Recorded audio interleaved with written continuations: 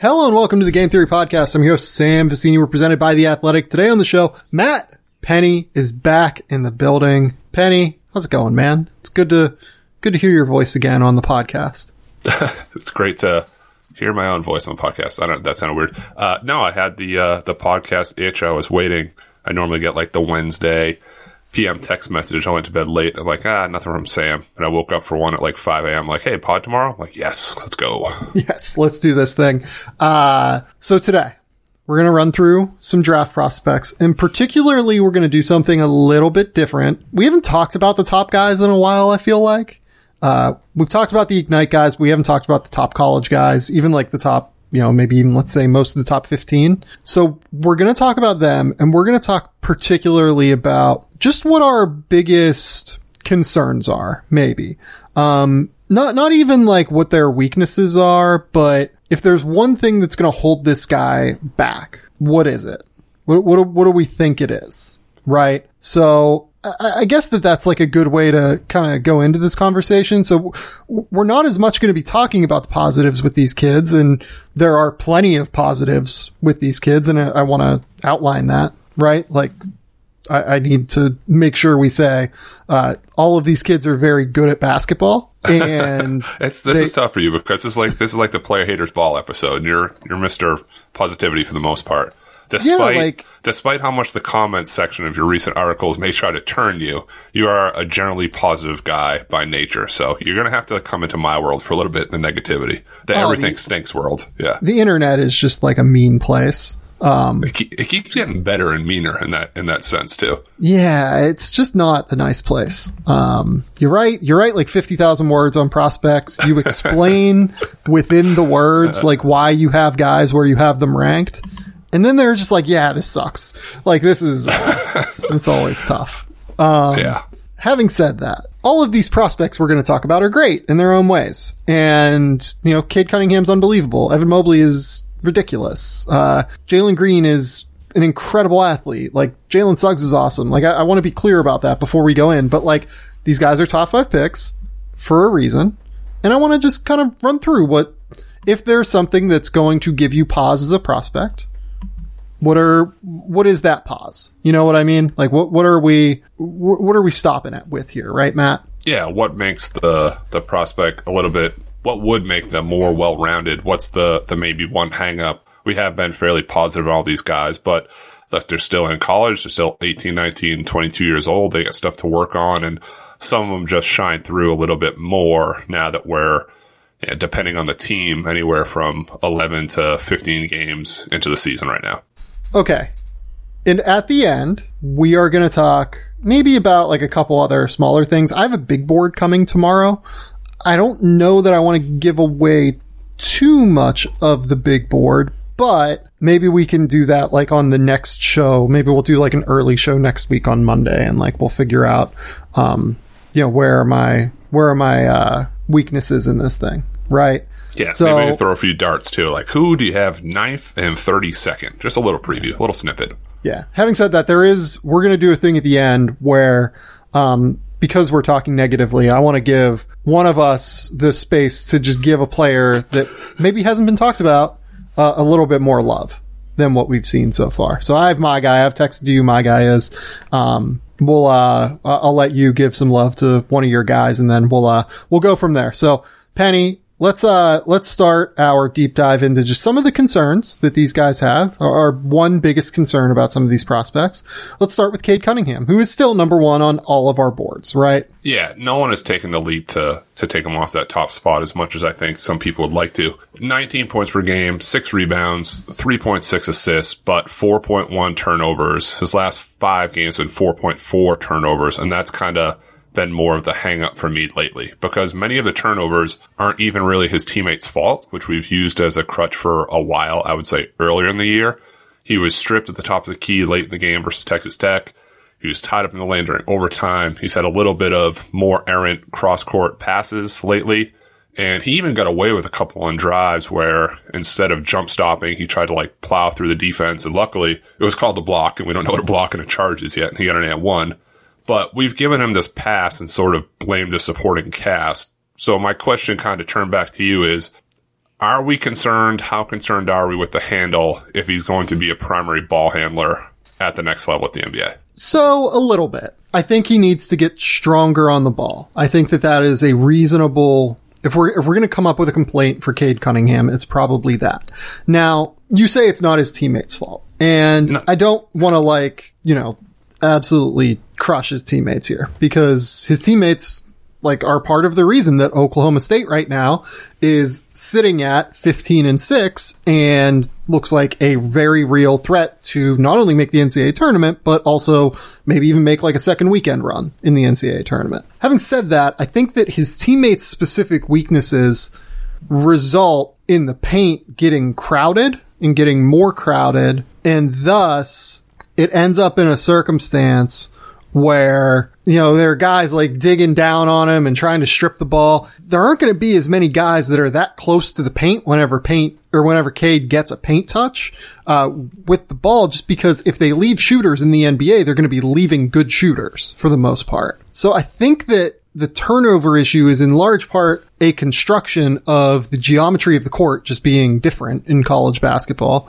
and Oklahoma State not having too many shooters, but it is a concern. The turnovers are really bad right now for Cade Cunningham. Yeah, and I think that's part of it, but it's more on the ball defenders stripping them, bobbling it, and it's not the tightest handle. That's the part that scares me. Not necessarily the double teams, the digs, because you're right. It's just not going to happen when you have 40% shooters in the corners in the NBA where they're going to make you pay every time. But I've just kind of seen him kind of playing best out of that elbow isolation or off the ball, or he can actually set a screen, then catch it and have a side isolation. He's been seeing a lot of face guarding with, he doesn't have an escape, and he can force the issue a little bit at times. And with all this being said, he's shooting the ball from three better than what I anticipated, despite starting the season a little bit low. But just looking at the last draft, for the top four, I'd say point guards, lead guards drafted, for the numbers they had for turnovers, either overseas and college versus the NBA. So LaMelo Ball, overseas, averaged 2.5 turnovers a game. Now in the NBA, 2.8. Killian Hayes, it's a small set because he hasn't played, he's been hurt, but 3.3 turnovers per game overseas, 2.4 in the NBA. Tyrese Halliburton, 2.8 turnovers at Iowa State, 1.5 in the NBA, and Kyra Lewis hasn't played a ton either, but 3.5 turnovers at Alabama, and then 0.4 turnovers now in the NBA. So my point of saying that is, if he is averaging 4 turnovers right now, is it a worry if it's okay, the first 30 games of the season, he's averaging 3.5 turnovers a game? Yeah, that's a great question. I think my answer is still gonna be no to that. And there's gonna be people who think I'm just hand waving this issue. And a little bit. This is the issue to not hand wave. We started the disclaimer so you can sink your jaws into a little bit if you feel like it. Yeah, no, I know. And I'm not trying to back into the corner, but there's only 4 guys in the NBA right now averaging more than 4 turnovers a game. Right. And Luka Doncic is one. And I think that these guys that tend to be bigger ball handlers like this do tend to be a bit more turnover prone. Now, Cade plays with great bend, right? He plays with great flexibility, but whenever you have guys digging into your handle and you're 6'8" and these guys digging in are 6'2", it just kind of creates an angle with which they have an easier time kind of getting into the ball and getting into your handle, because your handle just naturally is a bit higher when you're that tall, right? In the NBA, I just think that whenever he has fewer of those guys kind of digging into his handle, because if they do, he's going to hit a cross kick out, or he's going to hit a same side kick out even, because I don't think NBA teams are really going to dig into him from a same side kick out. And if they do, he's going to absolutely destroy them. Please do that, NBA teams, for funsies. I just think that it's so different once he gets to the NBA. Few of his turnovers come from, oh shit, this guy just made a really bad passing decision. You know what I mean? Yeah, I thought a few more in the Texas Tech game that I had seen before, but it was with the last 4 games with that many consistently. It's here's the stat line, and scroll over. It's also 5 turnovers.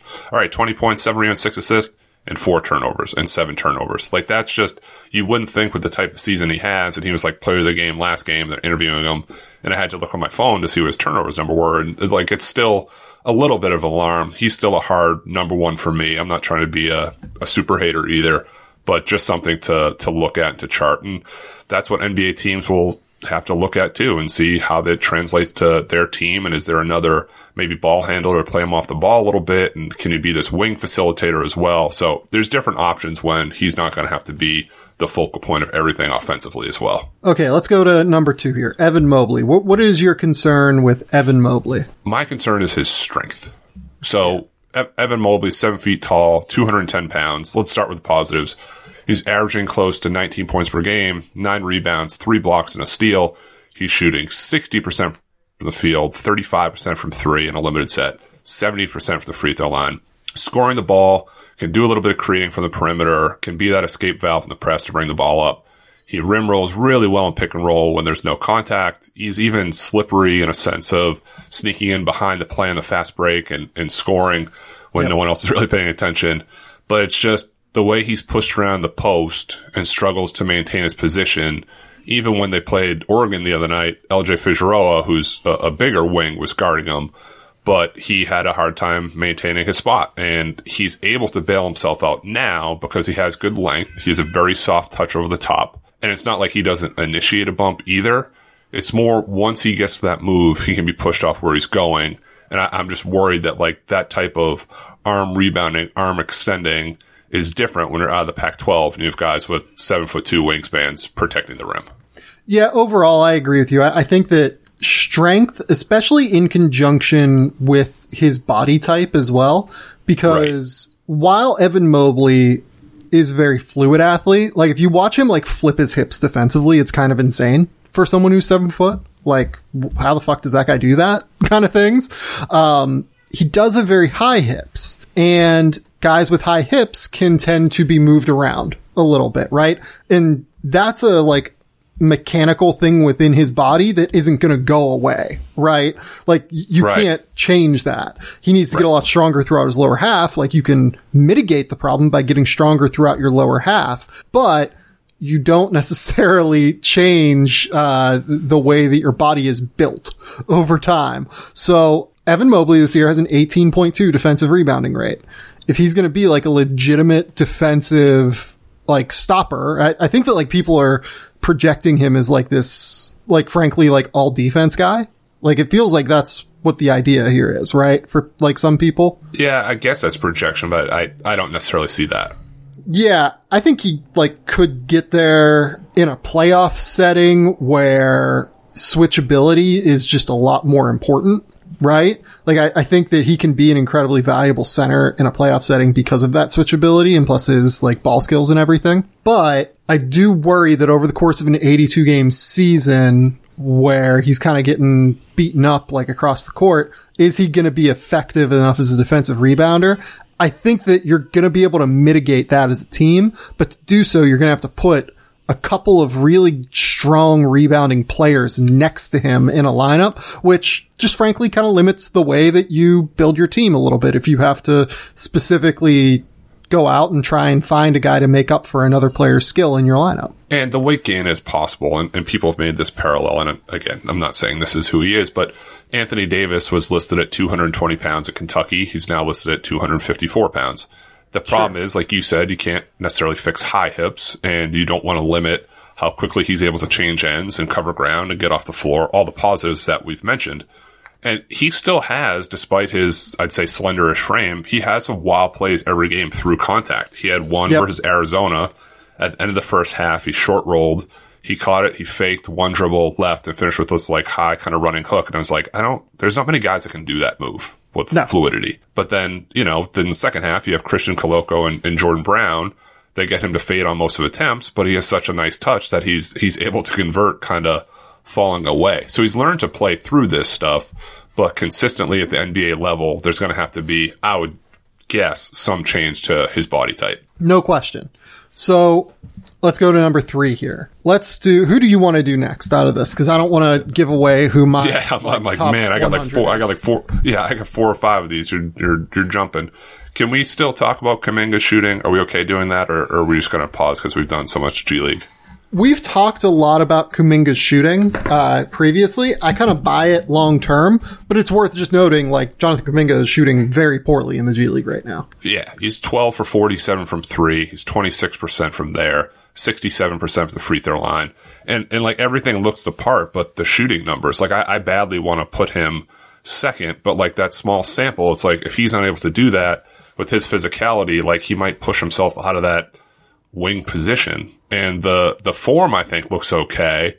It's a little bit of a narrow stance with a high release. The follow through, the arms can drift a little bit. Like, it seems fixable, but the misses still go everywhere. And the two parallel players, which is like, which path is this going to take? Jaylen Brown at Cal was a 29% shooter. He took 102 attempts. He's 30 for 102. And now he's a 38% career 3-point shooter at the Celtics. He shot 34% as a rookie. The other side of the token is Isaac Okoro at Auburn last season shot 29%. He was 20 for 70. And this season in the NBA, he's 30% from 3, 26 for 85. So almost identical. And look, there's already some angry fans on Twitter complaining that they didn't draft Tyrese Halliburton. So you kind of wonder which path Kuminga will go down, because he does everything else you'd want in a prospect. He has the look, the size. He knows how to get his own points, but guys are going to start to back way off knowing that the shooting numbers, and it's going to be harder for him to get his points. Let's go to, let's mix it up a little bit. Yeah. Why don't you lead off the leadoff hitter here? Okay. I feel like I'm doing the scene from Old School where he's like doing the debate. And he's like, I don't know what like that. Let's do Scotty Barnes next, because Scotty is interesting in a number of ways. We're obviously not going in order of like what my big board is. I don't have Scotty Barnes in my top 5 necessarily. But Scotty Barnes, I have no idea if he can score in the half court in a college game right now, let alone if he can score in the half court in an NBA game. And it's interesting because I actually think that there are a lot of latent skills there. He's a really good passer.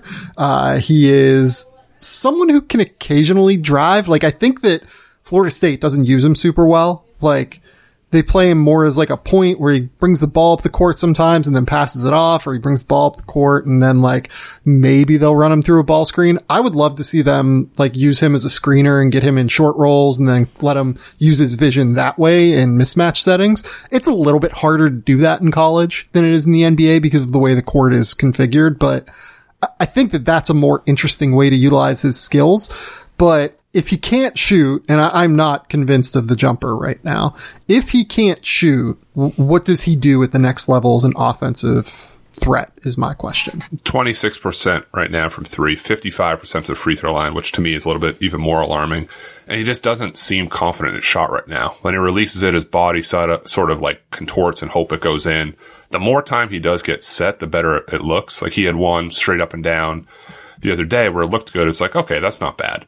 I just don't understand why he so badly wants to be a point guard, because he's best from the elbows and in. I mean, if he beats his man, even as a ball handler on a pick and roll, he almost immediately either turns his back and tries to back a guy in, or he started doing this trend of kind of like mid-range floaters and pushing off with like the other arm. When he does take that extra dribble and dunk and extend, it's like, holy smokes, where'd that come from? I mean, I pulled the clip the other day of him like dribbling once from half court on a fast break and dunking. So you see the athletic tools, but when it slows down, okay, he's great in the middle of the zone. He was able to catch, relax, face up, kind of be this bigger facilitator. And I do think he's kind of this ultimate glue guy, especially defensively, where he can sit down and defend, and he challenges shots at the rim on the perimeter.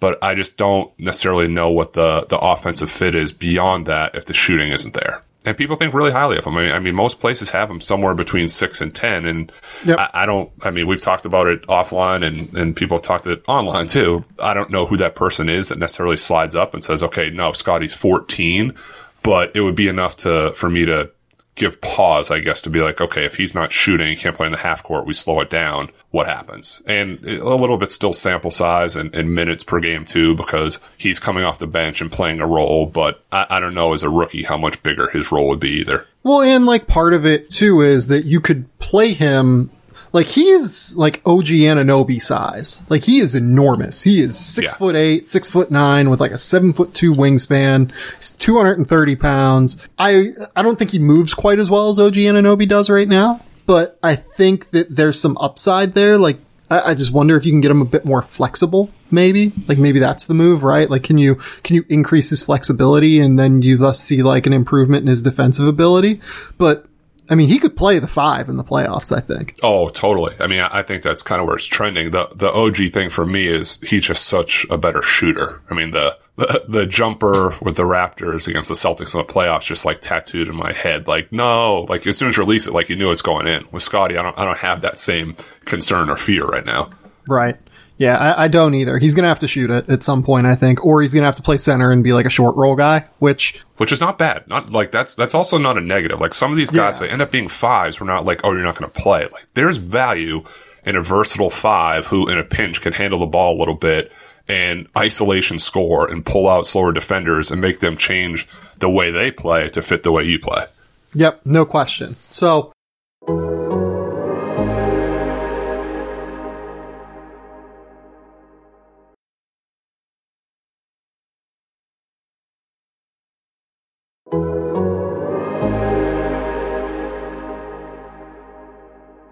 Let's go to Zaire Williams. I would love to hear from you what to do with Zaire Williams. Ooh, I'd love to hear from you what to do with Zaire Williams. I just don't know what to make of. Are we getting the triple-double Zaire Williams? Or are we getting the Zaire Williams that Bill Walton compared to George Gervin, that effortless scorer we got early in the year? Or the guy who, I mean, what do you even rank him on his team as terms of production? Like De Silva, probably like Jaden Dallaire ahead of him right now too. It's just, for me, the fear is the inconsistency of, we thought maybe it was an injury, then he had some time away from the team. They have their own stuff going off the court. As a guy who's in the top 10 and still having so many questions around what he's going to be able to score and produce every game, like that's the scary part for me. Yeah, I think for me, it all comes back to core strength. How strong is he? If he's strong throughout his core, I think this jump shot probably improves, because he can just repeat his mechanics a little bit easier. He can play through contact a little bit better. I think that the strength aspect is the number one thing. And I'm almost willing to give him like a touch of a pass on that this year, because like Stanford has been living like in strange hotels where like, right. They haven't had access to like a weight room really, so like he hasn't been able to keep up with that. You're doing push-ups. Yeah, you're doing push-ups in the hallway, hoping you can figure it out and get some strength.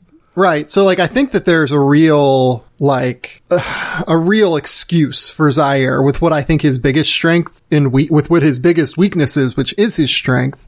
But man, like he's gonna have to shoot it too. Like there's enough there that he's like, he makes free throws. Like maybe that's a great sign, but he's gonna have to shoot it. And I mean, he was out. Concerned. He was out January 16th, they played Colorado, and then he was out again till February 11th. So since February 11th, they played 4 games.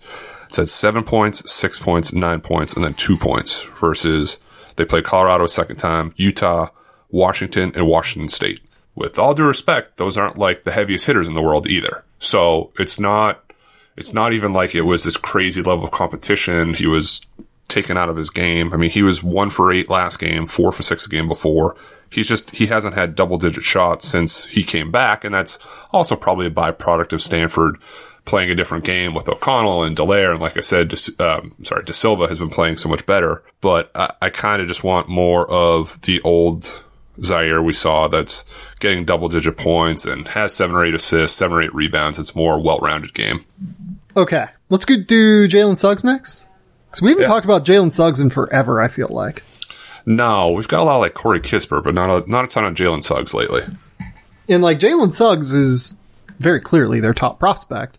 The thing for me remains that I just don't know how good of a shooter he is. He started out just like incredibly hot, and since then has been just not nearly as hot. He's been, I think over the course of WCC play, he's actually shooting 27% from 3. So what do we do with Jalen Suggs, knowing that the shooting has come back down to earth a little bit now? Yeah, I mean, he started off so hot, and I remember sitting and watching that game where he had 7 threes over the holidays and being like, okay, I saw this kid a lot on the Under Armour circuit, explosive athlete, able to get his own shot, gets in the lane. Now he's got a floater, but he was a capable shooter, but he wasn't like known or billed as a shooter. It wasn't like hard closeout, run him off the line, make him beat you off the bounce. So for him to kind of get back down to that like 35% 3-point shooting, which is really lower, like you said, if you just take into account conference play and we throw out the non-conference stuff, I think he'll be respectable. Again, he has form that looks okay. He doesn't release it. I'm like, oh man, this could go anywhere, but you want to start trending back in the other direction and not these games where he's 0 for 4, 0 for 5, especially when he gets in crunch time now and guys are going to start defending him, I would guess, a little bit differently and closing out harder on the wings to guys like Corey Kispert. Yeah, and how does he adjust to that is kind of where I'm at, too. I think he's just athletic enough to beat guys at the end of the day, though. Like, he plays with real power mixed with explosiveness to where he's one of the few athletes that also has real, like, vision and ability in ball screens and, like, ability to finish at the basket, frankly, as well. To where I kind of think he just might be okay beating all of these guys and like beating coverages. And that's what he did against San Diego. He was 0 for 3 from 3, but he still finished with 17 points and shot 7 for 14 from the field. Like, it wasn't falling, so he was able to adjust on the fly and not just put his head down and say, okay, I'll not be able to shoot today. Like, he's still finding ways to be productive. And there's been games where he has 8 points, 4 points, 9 points, but Gonzaga's so loaded and he's able to blend in when he needs to that it's not this glaring thing for a guy like Cade. If he has 5 turnovers, like, you know, every single turnover, like, you can feel it. Yeah, with Jalen, I mean, he has been a bit more turnover prone than like most guards in that Gonzaga offense. I will say that, like, most of the guards that have been there in the past, like, really don't turn the ball over in the way that Jalen has. Not that it's like a terrible thing or anything, but like among their guards, I mean, he has nearly twice as many turnovers, per game. Like, he plays fewer minutes per game than Andrew Nembhard. And Andrew Nembhard has literally under half of the turnovers that Jalen Suggs does. Joel Ayayi is turning it over 1.5 times per game to Jalen Suggs 2.7. Like, Aaron Cook is not turning the ball over really when he's out there. So I think that, like, the context of how easy Gonzaga tends to make things on guys in terms of like their ball screen, like, continuity offense, like, the fact that he is turning it over as much as he is probably notable as well. But I just think he's kind of a stud. Like, I'm in. Like, those turnovers are not they're born out of aggression. You know what I mean? Yeah. No, I don't fear that stuff really either, because this is my hand wave a little bit of like, okay, he is still young. He is still a freshman. He is still driving the bus for the number 1 or number 2 team in the country. Like, you're going to see more ball pressure right away. He'll be able to figure out too within the NBA game how to get rid of the ball more as well. Like, I don't think he's necessarily going to over dribble coming out of pick and roll. He'll advance it up the sideline, let somebody else maybe take the first move at the basket and then recover, and he'll be able to rip through and do that floater that he's added. So I also don't know if he's going to play point guard all the time. I don't know if that's like a hottish take, but he can be in one of these backcourts with a bigger guard and interchangeably play either position. All right, let's finish out the top 5 and go Jalen Green.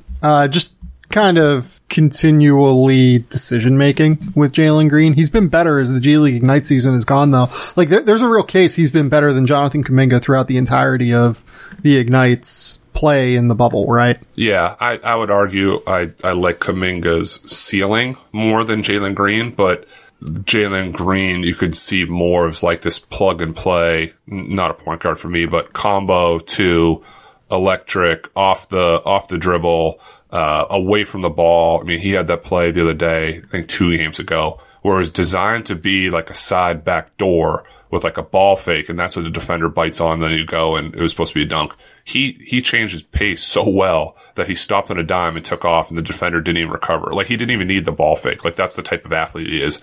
The decision-making stuff's getting better. I mean, he had the reputation as searching a little bit for his own shots on the grassroots level. He shored that up when he was playing USA basketball. He has gotten better, I'd say, game by game for the most part. I'd argue some that, like, the jumper still isn't a surefire thing for me either. Like, the shot's going in a little bit. He came back down to earth last game, but I'm not completely sold on him as being like this valuable 3-point shooter as well. Yeah, I think that's totally reasonable, to be honest. I think that is something that he's going to need to iron out, but I also think he's going to. Like, guys get better at shooting. It's the easiest thing to improve once you get to the NBA, right? Yeah, and it's not like it's bad. I mean, he's shooting 37%, but he had a few games of offers, especially early, where it's like, I don't know if he wasn't using his athleticism as well, and Brian Shaw did a good job of getting him involved early in the offense now of, okay, let's get him for a lob, let's get him for a back screen, because he's kind of one of these guys that once he gets a basket and gets going, the momentum of his game can change as well. All right, let's jump down to a weird one. Let's go with Kai Jones. Is Kai Jones' biggest weakness playing time? That's not really like a huge weakness. These are actually the last. I have like a combo pack of Kai Jones and Greg Brown. Can we do that? Yeah, let's do the Texas guys. That'll be good. Okay, so Kai Jones, 57% from the field, 44% from three. His last 5 games, loss versus Oklahoma State, 22 minutes, 11 points, 9 rebounds, 5 turnovers, 5 fouls. Win versus Kansas State, 20 minutes, 3 points, 3 rebounds. Win versus TCU, 27 minutes, 7 points, 0 rebounds. Loss versus West Virginia, 25 minutes, 4 points, 2 rebounds, 2 blocks, and a bad bobble toward the end of the game. Then he wins versus Kansas, 21 minutes, 10 points, 8 rebounds. He's so intriguing at 6'11" with the long arms, ability to move, switch, defend, stretch the defense with the threes. And I like the jumper when he's straight up and down. I wish he wouldn't go immediately into a jab step sometimes, just catch and shoot. I don't know why he keeps going to that. You could argue the post moves are still kind of an adventure, but he has decent vision. He's added a step back. But I just don't totally trust him to be under control. I mean, he bobbled that Jericho Sims pass with 30 seconds left in regulation versus West Virginia. He wasn't even on the floor for the end of the game for that controversial no call at the rim. The problem is, if you kind of make a highlight tape, he looks like a top 5 pick, but sometimes the whole picture of the game leaves questions. I was watching the other night against Kansas, and he didn't even play like the end of regulation and into overtime until David McCormick fouled out. And that goes the same for Greg Brown. Like, those guys were on the bench, and we're talking about 2 guys in the top 15 that don't even play on their own team. So, I mean, those are kind of my Kai Jones hangups before we transition into Greg Brown. Well, so with Kai, I think that the problem that Kai runs into is that Jericho Sims is a genuinely good collegiate defender, right? Like, he makes an impact around the basket. His presence is really felt. Kai Jones, because of that, is often shoehorned into playing the 4. And I don't think he's as good as Jericho Sims defensively at the 5, which ends up being the reason why they're worse when Kai Jones is out there versus when Jericho Sims is out there, right? They're just generally way better with Sims out there because of the ability to defend and make high-level defensive reads. But it also kind of holds back Kai to play him at the 4 because a lot of his game is based on perimeter abilities, and a lot of these 4s can guard him out on the perimeter. So, where he would get his best marginal value is by playing the 5 as often as he can. And look, he gets minutes at the 5. I don't mean to just, hand wave this as well. But I would like to see him more in lineups without Sims, I think. You know what I mean? I do. And Sims is so big and strong. I get it matched up with David McCormick from Kansas, who's huge. He's a huge human being. So, and I don't want to make it sound like I'm taking shots at Shaka, because I'm not. I think that he's doing, frankly, what's right for the team right now. Yeah, they swept Kansas, which hasn't been done by a team since 2003, or I don't know what the stat was, the second team to do it in however many years. The Kai Jones thing that it's a little interesting is he wants to be a 3 though, and he's not. But we're arguing about splitting the difference when he really wants to be a perimeter guy. The defense I'm a little worried about, despite his athleticism. I don't know how he only has 14 blocks this year. That seems strange to me, given how athletic he is. But he's become this guy that 2 or 3 times a game, you're I don't know many other players at that position that can do that. He had the run last game where it's a fast break. Everyone's kind of jogging a little bit. He hits turbo and speeds ahead and gets a dunk. It's no one's catching him. And then the end of the game, there's some loose ball, and he flips himself up like a pro wrestler, like Shawn Michaels does. And it's I don't know many 6'11" guys that can do that either. So when Kai Jones, I'm pulling these numbers per pivot analysis as we're talking about it. When Kai Jones and Jericho Sims are on the floor together, Kansas is only +2 per 100 possessions. When Sims is off and Kai Jones is on, Kansas is +8.5. So I think that it's pretty clear that we need to get to a point where, like, we can find Kai some time without Jericho Sims. Right. But I also don't know that we're going to get that chance either, because I don't know if we should get that chance, because Jericho Sims is like a very important part of Texas holding things together on defense. And when Jericho Sims is out there without Kai Jones, Texas is a +20 net rating. So, like, I don't know. It's tricky. It's not the easiest conversation, because we want to see this guy that has an incredible upside. Like Kai Jones has, I think, as much upside as, frankly, any big man not named Evan Mobley in this class, if not more upside than any big man not named Evan Mobley in this class. Right. Like, who would even be next? Like, it might be like Isaiah Jackson, Day'Ron Sharpe, Usman Garuba, like that class of player. And that's just like not... That's a drop, yeah. Yeah, that's a big drop to me. So it's hard. Like, it almost reminds me a little bit of Bam Adebayo, but then you remember that, like, Bam was way better than Kai Jones is in college.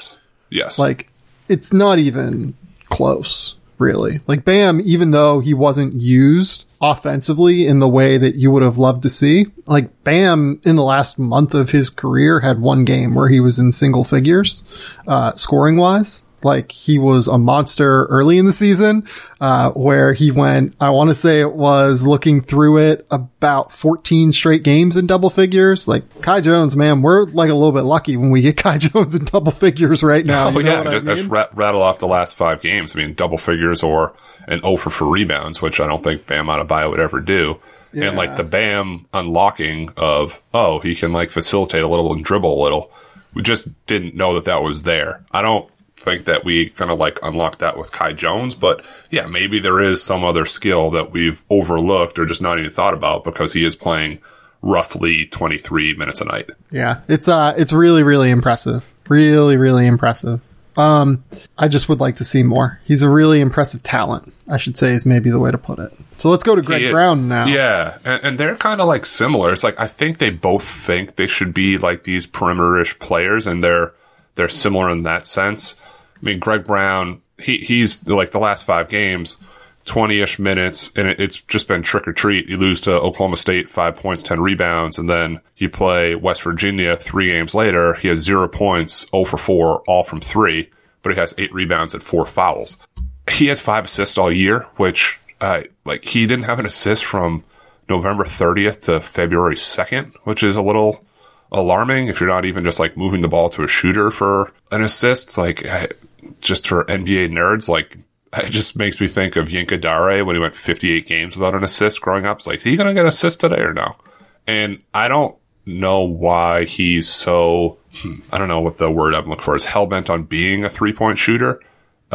He's not the best driver either. He's kind of best in that, like, dunker spot, short corner. And there was a play versus TCU where Matt Coleman drives and Greg Brown's defender steps to help. He cut baseline and dunks. I just, like, want more of that guy. I don't know necessarily what the interest is if he's a 6'9" jump shooter that's 35% from 3 and keeps shooting. I mean, for the year, he's taken 85 twos and 77 threes. And for the modern NBA, you want bigs that can do that, but he's just so incredibly talented athletically that I'd like to see him use that more to his advantage. So Greg Brown, that number that you just pulled out, right? Greg Brown went over 250 minutes without an assist. That honestly seems, like, it's impressive. It's like, that's like the club trillion of people who like actually play though. Like, it just not even, like, I stunk. Okay. Like, I was not good at basketball. Senior night, I still had an assist because I just reversed the ball and James Life hit a 3. To not have like one of those is just, it's difficult. It's kind of wild. So Greg Brown, you remove those first 4 games of his season. So the quote unquote Maui Invitational that was held in Asheville, North Carolina. Yeah. And Texas Rio Grande Valley. If you remove those 4 games, do you know what Greg Brown is shooting from 3 this year? I don't have it in front of me. I'm going to guess 31%. 42. Oh, okay. Even better. Well, yeah. he came out rough, and you probably have it in front of you. He had a game where he was like 0 for 6 as well, I think. So his first 3 games, he was 0 for 3, 0 for 4, 0 for 3, 1 for 5 from 3. Okay. And you remove those games. So we're now 15 games here. This is like a relative, not a large sample, but like the large sample of his season so far in his collegiate career. He's been a pretty good shooter. So I don't, it's hard. Like I'm kind of okay with him shooting those threes if they're going to go in the way scare that me though. Yeah. It's like if guys are just going to leave him to shoot, like, I don't know. He's like, again, he can do that with everything else, but he just seems so intent on proving that he can be that jump shooter. Whereas if you do everything else and then you wear the defense down so much that finally you're open from 3 and knock it down, it's a dagger, like, totally get that. Pick and pop, you're wide open, have to shoot, totally get that. But like early offense stuff, or when you go a whole game for West Virginia and you don't take a field goal other than 3 in 24 minutes, like that's a little bit alarming as well. Yeah, but you hit the nail on the head. Like the biggest thing with Brown is the passing. He is a 1 to 8.5 assist to turnover ratio. That's a number that's a record for something, right? Yeah, that's going to be like almost disqualifying for like some analytics people on teams. Like that's gonna like knock him down like immensely in these conversations for some analytics folks and in these analytic models. And like, look, I would say that analytics models for NBA teams are what, like fucking 10% of the conversation maybe. Yeah. But it's enough. You know what I mean? That it's going to be brought up at the end of the day. Yeah, and I didn't even really notice it until I dug into stuff, and then once you do and watch the game, it's a lot more glaring. It's kind of unreal how little he passes. And like passes to danger, right? Passes for like threatening opportunities for his teammates. Like never does that, really. It's all escape passes or getting the ball stripped or not passing, just period, right? So weird player, tough to evaluate right now. Greg Brown. We've talked enough about the Tennessee guys, right? Like we've talked about them the last 2 podcasts we've done. Yes. Do we have anything we want to mention on Keon Johnson? Just it's the shot. If Keon shoots it's the shot. You want the Kentucky Keon Johnson and not the, I don't know, I guess the Vanderbilt Keon Johnson last game where he has 6 points and he's 1 of 6 from the field and 1 of 5. Right. It's the shooting because the athleticism there. He's bouncy enough. He's making a little bit better reads. He's being more assertive. Those guys have definitely been let loose to run and play a little bit of more of a free open system. But when it gets tightened up again and you have to run half court sets, like you want the guy to be able to shoot. And then Jaden Springer, it's just kind of like the bully ball mentality, I would say, for me. Trying to go into guys, like springing off of 2 feet instead of trying to go around them and finishing with real craft, right? Yeah, I believe he had double-digit free throw attempts last night, and that kind of stuff does work in college, but does it work in the NBA when the guy's 20 pounds stronger and can hold his ground? I mean, his shot's been okay, and it's the world-famous Patrick Williams small sample, doesn't have a ton of minutes, playing his role type cell, but he has, I don't know how to put this. Him and Keon Johnson, like, despite the ebbs and flows, tend to be trending up draft boards, which I'm not like totally against, but it did kind of give me pause to like, all right, you had some good games, but the concerns are still there, but they seem to be trending upward. Okay. I'm going to go with like let's go with the expert level evaluation here. What do we do with Day'Ron Sharpe at this point? Because I'm honestly like really not totally sure. The more I watch him, the more that I like him. I think you kind of killed me the mock draft when I took him like 28th, and now I'm seeing him pop up 22nd. I'm like, all right, we can circle back here. Yeah, like I almost think he's a top 20 player in this class. You take out those first like 9 games where North Carolina was still figuring out like how the fuck to play, right? Right. 12 points, 9 rebounds, shooting 53% from the field. He misses a lot of those like bunnies around the basket, but he kind of has like the Andre Drummond syndrome where he rebounds a lot of them, so they end up like not actually being misses. You know what I mean? Like not harmful misses is the way to put it. Right. So I don't know. Like I kind of like him. And like the thing is that he makes these plays sometimes. Like there's play at the end of the Louisville game where he like sprints into a passing lane, gets a steal with like his left hand, gets the ball, corrals it with real coordination, takes like 3 or 4 dribbles, gets down the court, and like finishes like at the basket in transition. It was very impressive. What do we think there's more like latent skill there? I kind of think that there is.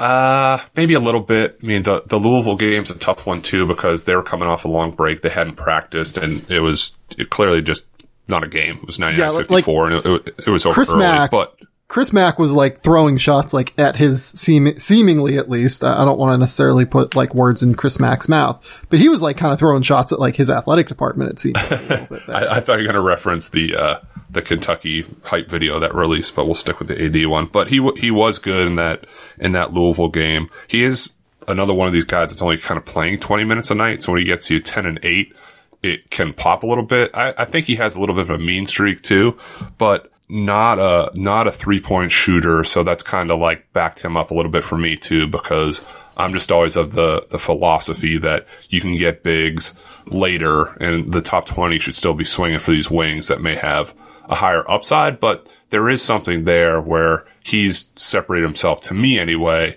among these North Carolina bigs as somebody that can be drafted late first round, and he's not going to hurt you. I don't know how high the ceiling is, but I don't think you're going to regret it as a pick either.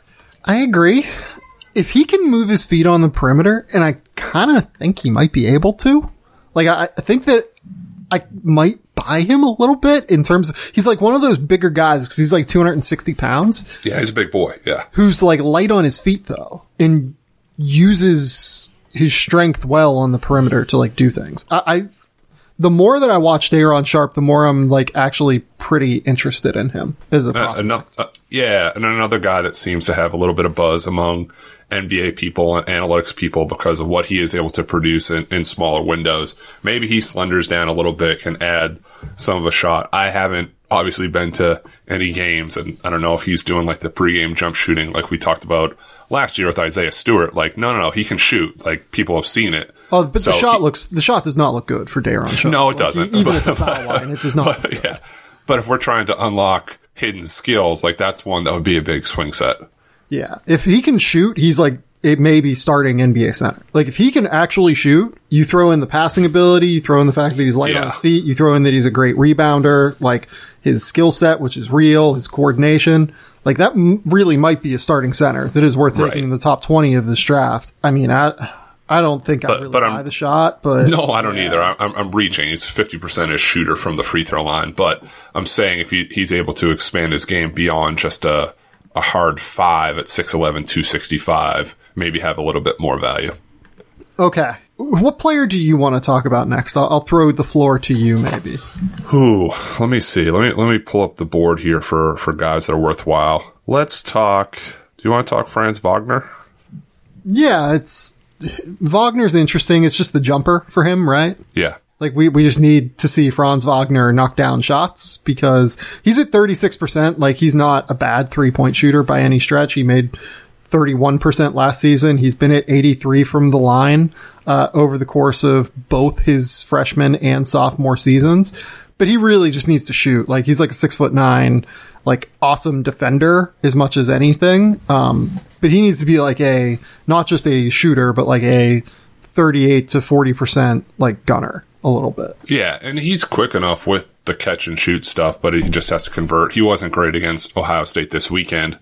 But with the way the draft is shaking out a little bit, and we still have some time here, he seems like one of these guys who's become more of a sure thing type pick, though. Like, you know what you're going to get. You're not going to be surprised. Like, maybe the ceiling's not as high, but the floor's not as low. Like, it's a high floor where he can be this contributing rotational guy, even though it's not necessarily going to wow you if you're sitting down and watching a game with a guy 6'9" doing like this small running righty hook, and then you look up and he's got 15 points. Right.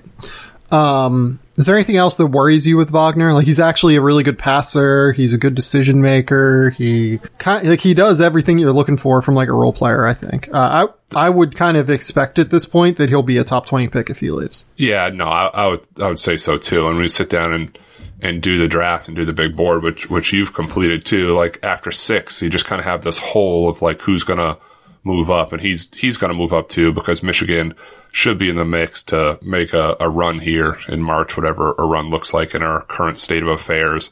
Foot speed, a little bit concern for me, not a huge one, but just a confident guy driving, and there is some stuff there that makes you believe he could be an NBA role player. I don't want to like stamp it, but I don't see the kid ever necessarily being a star, at least not right away. Yeah, I agree with that. Let's go to Ayo Dosunmu, because good one. Polarizing prospect. Like very polarizing. I think he's starting to creep up a little bit in the minds of NBA teams that I talk to, and that could be in part because there's just like, are you going to take the sure thing, or are you going to take the guy who might not like be a high level NBA player? Like, are you going to take Josh Giddey, who I like, or are you going to take Ayo Dosunmu, who is averaging 21, 6, and 5 on 49, 40, 78 in the college game, and is like very clearly a top 5 player in college basketball right now? And a triple-double versus Minnesota. Yeah. I mean, he had one early in the year and then had one like last week or whatever. Just a high usage guy, I think, is kind of the hold up for me. It's like, you pull that back, what's he able to do in spurts and shorter minutes, probably off the bench. And then when he had a more athletic defender on him when they played Michigan State and Aaron Henry, he had a hard time, and he was 6 for 18, and just came out before we started recording that he broke his nose during that game. He's going to be out a little bit of time here. So when you have better wing defenders that are really tuning in on you, how's that going to change when he's on an NBA court? But I've seen similar and talked to similar. It seems like he's at least an end of the first round guy right now. Yeah, I think he is. I have him higher than that, as you guys will see tomorrow. Okay. I am a fan of Ayo, but I think that teams just really have the question on the jumper still. If he can shoot, like, and he continues to prove that he can shoot, I would venture that he is probably going to end up being a top 25 pick. Just kind of straight up, because that's where the holdup is. If he can shoot, he's certainly a second side shot creator, right? Yes, I agree with that. It's just the wildness seems to be reeled in that he had a little bit, which was one of the concerns from last year of why he came back to school. And Illinois has been up and down, but he seems to be, at least with that group, the steadying hand, as crazy as it may sound. I don't know if we'd necessarily say that a year ago. Okay. How many more do we want to run through here before we get on? I got one more I want your take on. Okay, let's do it. Moses Moody. Ooh, that's a good one. Yeah. So last night, I think he had 24 points in a win versus Alabama. How do I put this? Like, had some free throws, missed some stuff from 3. Anytime anyone closed out hard on him, he kind of just like reversed the ball.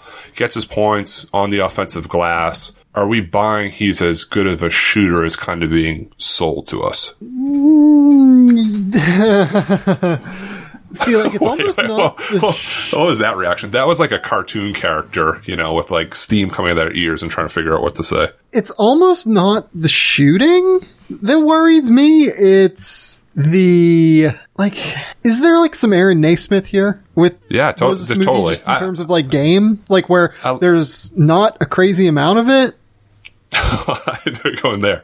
I think Moses Moody's body is a little bit better, and I've watched a lot of Naismith with the Celtics, and he's not there yet. I mean, at least for Moody, he's done it against quality SEC opponents, where Aaron Naismith, I think, played one game in conference before he got hurt and shut it down. So his numbers were kind of inflated playing a weaker non-conference schedule. So I'll give him credit for that. I just think he's still best as this catch and shoot guy, but does he do enough off the dribble, or is he just kind of got to be this 3-and-D guy? And some people have him like 6th, and some people have him like 22. So there's a wide range, but I don't really know kind of where I think he ends up. Because if you put him next to Corey Kispert, it's like, okay, well, Corey Kispert's a better shooter if we're just kind of going 3-and-D-ish. So I don't know where he kind of fits in the equation. So Moody definitely has more defensive upside than Corey Kispert, I think. Yes. It was a very good defender at Mount Verde Academy, too. So, like, that's a a thing that's carried over. He's bought in. Like, he does defend. Yeah. I don't think he's nearly as gifted as an offensive player. I don't think he sees the court as well as Kispert does. I don't think he attacks closeouts as well. Kispert's obviously just like a better shooter because Corey Kispert's the best shooter in this draft class. So of course he's a better shooter, right? Corey Kispert this year is, by the way, his 60, 50, 90 race is unfortunately slowing, but Yeah. he is still at 56, 46, 88. I'm telling you, man, we're cursed. I put out like a quick video of how he's an otherworldly shooter and then goes 0 for 4 for 3 the next game. Yeah, it's unbelievable. It's absolutely unbelievable. But with Moody, too, it's like he was 16 for 19 from the free throw line last night, which you credit to the guy for getting to the free throw line, but that's just not happening in the NBA. You're just not getting those calls, and you're not getting that many opportunities at the rim either. Yeah, I don't really see him like blowing by defenders on closeouts, right? Like, I just don't see that when I watch him. Like, he had 10 free throws against Mississippi Valley State. He had 10 against Texas Arlington. He had 10 against Missouri earlier this year. He had 7 against Florida, 6 against Missouri, like 6 against Oral Roberts, who, by the way, Oral Roberts, sneaky. I'm going to throw a couple names out there for people.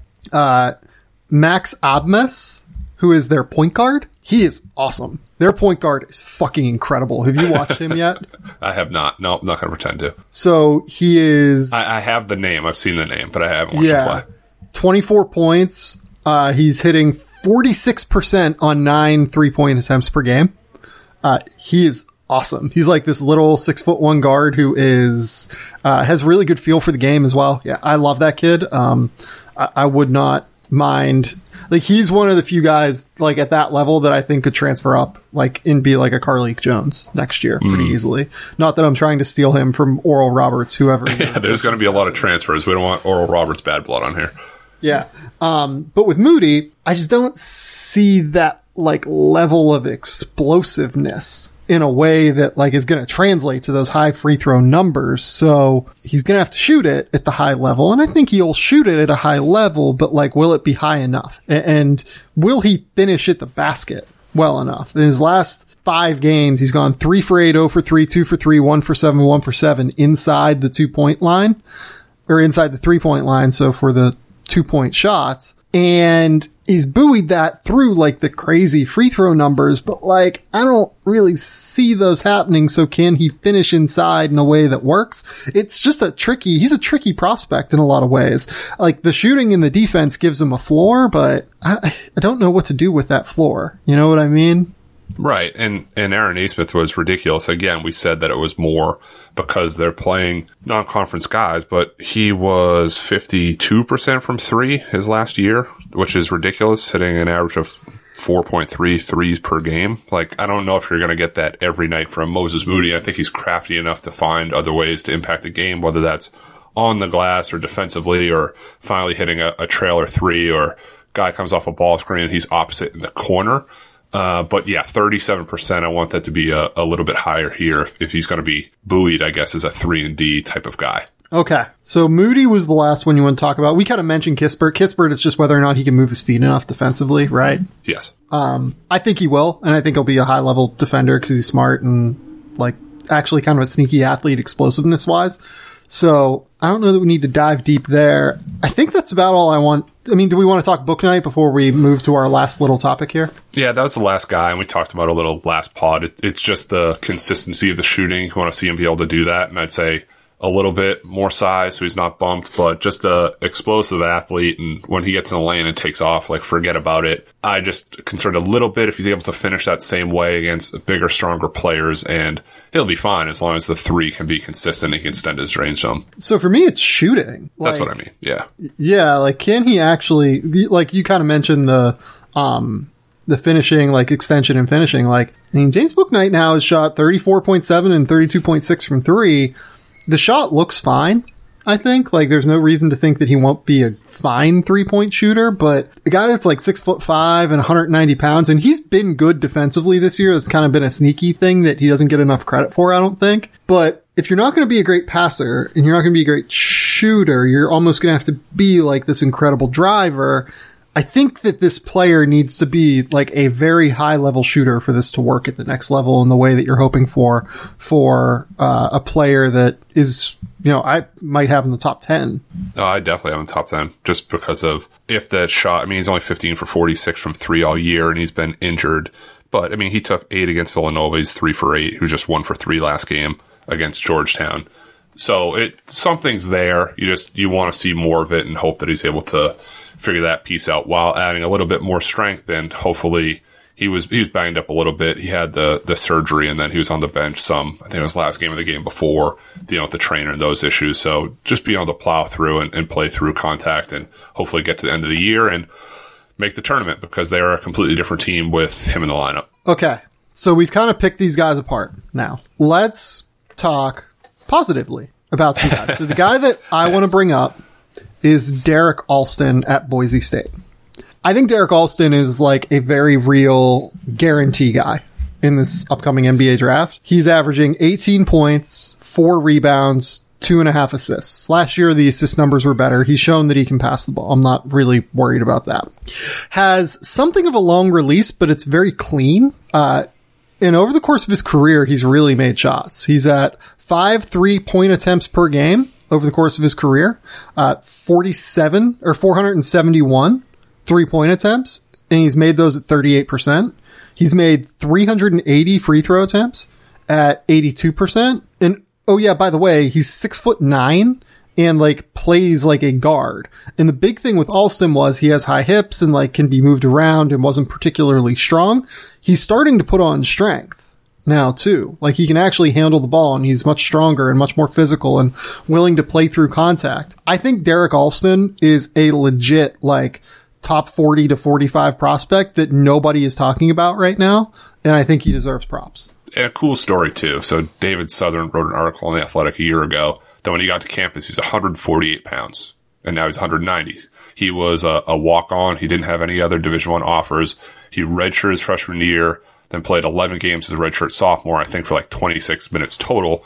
And now he's jumped into this star for Boise State that's in first place at 14-3 in conference ahead of San Diego State and Colorado State because, frankly, Boise State's played 3 more games. Hang up for me as a prospect is he hasn't really produced against the big boys yet. He had 0 points the season opener versus Houston. He had 12 points versus BYU. And now the Mountain West has these, I don't want to use the term weird because it's been normalized, these back-to-backs where you play a team like Thursday and then Saturday. So you're the same team, same location with the day in between. So he played Wyoming twice, Colorado State twice, etc. He did have a good stretch last 3 games of 27 versus UNLV, and then 26 and 23 versus Utah State. You said it, I do like his frame. Comes off ball screens fairly well. Just still shies from contact, and that strength and size will hopefully change some of that. He had one really solid move, I thought, in transition against Utah State where he had a Euro step. He looked fluid to finish. I don't love the shot as much as you do. It's not the quickest release. And it's a little bit of like this weird bend where he can pull the string on the follow through some, but he is pretty confident in his game. He'll back his man down some of the mid post. He knows how to use floaters, a fairly tight handle. But for now, the scout's going to be make him uncomfortable, front him, give him different looks, and doesn't hurt that his dad is Derek Alston, who is a former draft pick of the 76ers and now head coach of the Westchester Knicks of the G League. Okay. Who is your pick to talk about with this? Well, I don't know if this one's near and dear to your heart, but somehow there's like, there's Easter eggs every episode. Like on Seinfeld, there was always like a Superman Easter egg every episode. This one is Pittsburgh. Is it Max Abmas? No, it's not. No, it's Pittsburgh. It's Justin Champagnie. And they're going through it a little bit right now. They had Xavier Johnson transfer. They had Adis Tony transfer today. So we got to give Justin, I think, a little bit of love. So they have a weird year. They lost opening night. They won 7 straight, and they've lost 7 of 8 since. But averaging 19 points per game, 11.4 rebounds, 1 block, 1 steal, shooting 51% from the field, 33% from 3. He had 31 and 14 versus Duke. He had 24 and 16 versus Syracuse, 24 and 21 versus Gardner-Webb, 20 and 20 versus Northwestern. So he's producing. He's kind of this new school 4-3, 3-4, probably more on the 4 end of it. But he doesn't use his size to a detriment and rather to his advantage of he can do that side pick and roll, pick and pop where he can isolate slower bigs, uses ball skills and speed to get by him, knows how to adjust his body well in traffic with different release points to avoid being blocked. He uses body well in the post to work on the glass, handles it well enough to take the rebound off the defensive glass and go, fairly understands court spacing well and when to go back door and show guys different looks. The shot has not been falling from distance recently, and so, I mean, the 33% as a stretch undersized 4 kind of hurts him. But he is tough. I'd like to see him declare, gather intel, and go back to school, but with everything swirling there, you never know kind of what the next step is for him. Yeah, it feels like that Pitt program, things don't look great right now. Maybe let's just leave it there. just do a prospect deep dive. It's a cool story too, because his twin brothers at St. John's had identical numbers for a while. They're both planning to go to prep school. It was a quick recruitment by Jeff Capel once he was there. And his brother actually played spring of his gonna-be senior of a grassroots circuit in prep and committed to St. John's late. So to have two twins at different schools producing at such a high level, it's at least newsworthy. Yeah, I actually sneaky like Julian a little bit more. Yes. Julian's a bit taller. Like Justin, you could tell me he's like 6'6.5". Julian looks like he's like 6'8" out there. And I think Julian can shoot. Like, there's been some concern about whether or not the shooting numbers are real. He has like a left shot line where he's really bringing the ball up from his left side, and you know, it doesn't look like the mechanics are incredible here. He has like a bit of pause and everything, but he's really balanced with the shot, and I think that that's just going to keep improving. Like, I think that he can actually just really shoot it. I think he has touch. Now obviously needs to defend, and I think that Justin's game is much more complete at this stage. But for what the NBA is looking for, if Julian can just like compete defensively, and it's impossible to tell with St. John's scheme because they fucking press the entire game, and like it puts the defenders in such a difficult position that like it's just not. We have no idea what Julian can do in half-court defense, really. You know, on a consistent basis, that is. If he can prove that he can do that, I really like him. I really like Julian Champagnie as like a, you know, top 50, top 60 guy, something like that. Yeah, they do run some decent sets for him where he can come off the screen to catch and shoot or curl into lane and use his length there. There is that value and potential ability to be a wing shooter with some in-between game. When they played Villanova, Jeremiah Robinson Earl did a really good job on him. He still finished with 16 points, but was 5 for 18, and you could tell in the first half with the Mizzou's kind of in his head a little bit. But he's also put up numbers. I mean, he had 29 and 7 against DePaul. He had 24 and 10 versus Providence. He takes about 6 threes per game. He's definitely more perimeter-based than his brother Justin. I just see Justin as more of, like you said, a complete finished product right now, and I don't know if Julian will necessarily catch up to that, but Julian being a little bit taller, I think a little bit leaner, Justin's a little bit bigger, maybe he piques the interest of NBA scouts some, but Justin's also found his way onto the draft boards lately too, because that end of the first into mid-second is going to be kind of dicey. Forget just from a sense of like, it's going to be surprising. Like, yeah. From number 6 onward, like, we have no idea what's going to happen in this draft. Like, I went through yesterday, I was talking to an agent, and we were trying to figure out, like, how good people like me are at narrowing down, like, okay, who's going to be a first round pick, by the time, like, mid-February rolls around, right? So, last year, my third big board was, like, middle to end of February, we figured out. And all of the top 21 guys that I had there, went in the first round. So pretty good, right? Like, I feel like that's pretty good number. Yeah.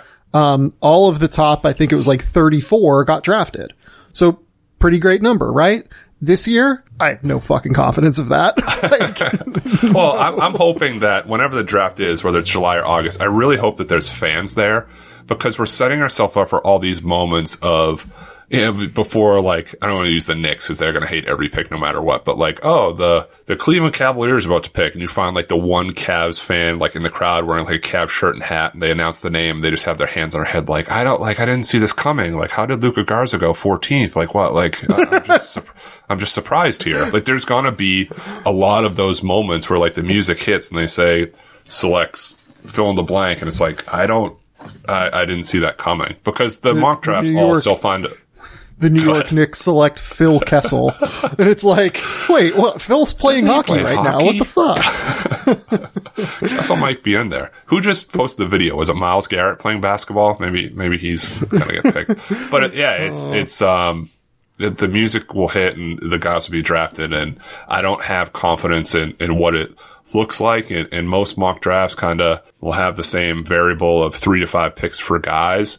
I'm bracing for some outlandish selections because of the uncertainty. All right. Last thing before I make you get out of here and put your child to bed. Yeah. Have you watched anything good recently? Oh, good. I don't know. Good is a relative term. I'm kind of waiting. I mean, my next move is like, I'm waiting for HBO Max to update with, King Kong, Godzilla, and Mortal Kombat. I watched the Steve Carell, political movie Irresistible, which was that was pretty bad. Unfortunately. Yeah. He has his moments. If you close your eyes and pretend he's Michael Scott, it's better. Yeah. I did not think it was very good, unfortunately. Watched the Britney Spears documentary. I did watch that. Yes. Thoughts? We are a hashtag Free Britney podcast at this point. Oh yeah, of course we're that. Yeah. Like there's zero doubt, right? No, none at all. And it's also, it's very time and place, and it's cringy looking back now in retrospect. It's I would say some of the stuff, a lot of the stuff that she had to go through as a child star and a female in the industry, and the questions and all the expectations, the family, and being pulled 100 different ways. It was pretty sad, but to see some people and diehard fans rally around was, at least a positive spin. And I think there's been like some updates in the case, the trial, I don't say case, of the, what's it called? The conservatorship. Yeah. Like, I think the dad isn't as in control as it was before or something like that. Yeah. I don't know the updates. Publicly, I just know that the way she was treated was very gross. It was very gross. Looking back, and there was very clearly just like such a real distinct element of misogyny in the industry at that point. And I feel terrible for the way she was treated. It's really gross. I suggest everyone go watch that documentary if you want to learn more about how gross tabloid culture was back in the early to mid 2000s. I feel like I was like still young enough at that point that I didn't really understand the whole thing. Cause like I was still a teenager at that point. Like I guess I didn't understand how difficult, those women's lives were at that point. Like I feel like it'd be miserable to have these people chasing you around literally everywhere you go. Yeah. And I'm the same way. I just remember checking out the grocery store, and you have like the National Enquirer and the Sun and all these crazy, extravagant headlines. You don't think of like the back end repercussions. And now we live in such this Instagram world and society where celebrities are like calling the paparazzi saying like, hey, I'm having lunch here if you want to like catch me walking out of my car, where people before was like, this is not the way things are supposed to be, not how life's supposed to be set up. And you saw some of the breakdowns. It's like, I get it. Like you reach a breaking point where it's like, enough. I'm trying to go to the gas station and get a Snickers. Like I don't really want to have my picture taken right now. Yeah, and then on top of it, like the way she's been taken advantage of, just professionally has been very gross as well. I mean, the other number that like really stood out to me, they said her estate is only worth $60 million. That's a number that confounds me, given that she was making like $50 million a year theoretically in Vegas, just given the numbers that they use in the documentary. Like she was getting $1 million per week in Vegas. Like I don't know how that lines up, I guess is where I'm at. And she did like the walkout, the last one. Like, yeah, I'm not doing this. Yeah. So I guess that I'm just a little bit confused on like, are people like taking money from her? Like, I mean, that's the obvious point of the conservatorship, I guess, is that there's that concern that she's being taken advantage of. But the fact that the estate was only worth that much money when we know that it should be worth way more, like that was weird to me. Yeah, and you see all these other artists and what they make now, and the game has changed too with digital downloads, but she had been touring and merchandise and was the biggest star in the world for like a long time. It wasn't this 1 year thing where you're an icon, it goes away. Like people are still striking outside of the courthouse because of their commitment to Britney Spears. Yeah, no question. So Penny, tell the people where they can find your work.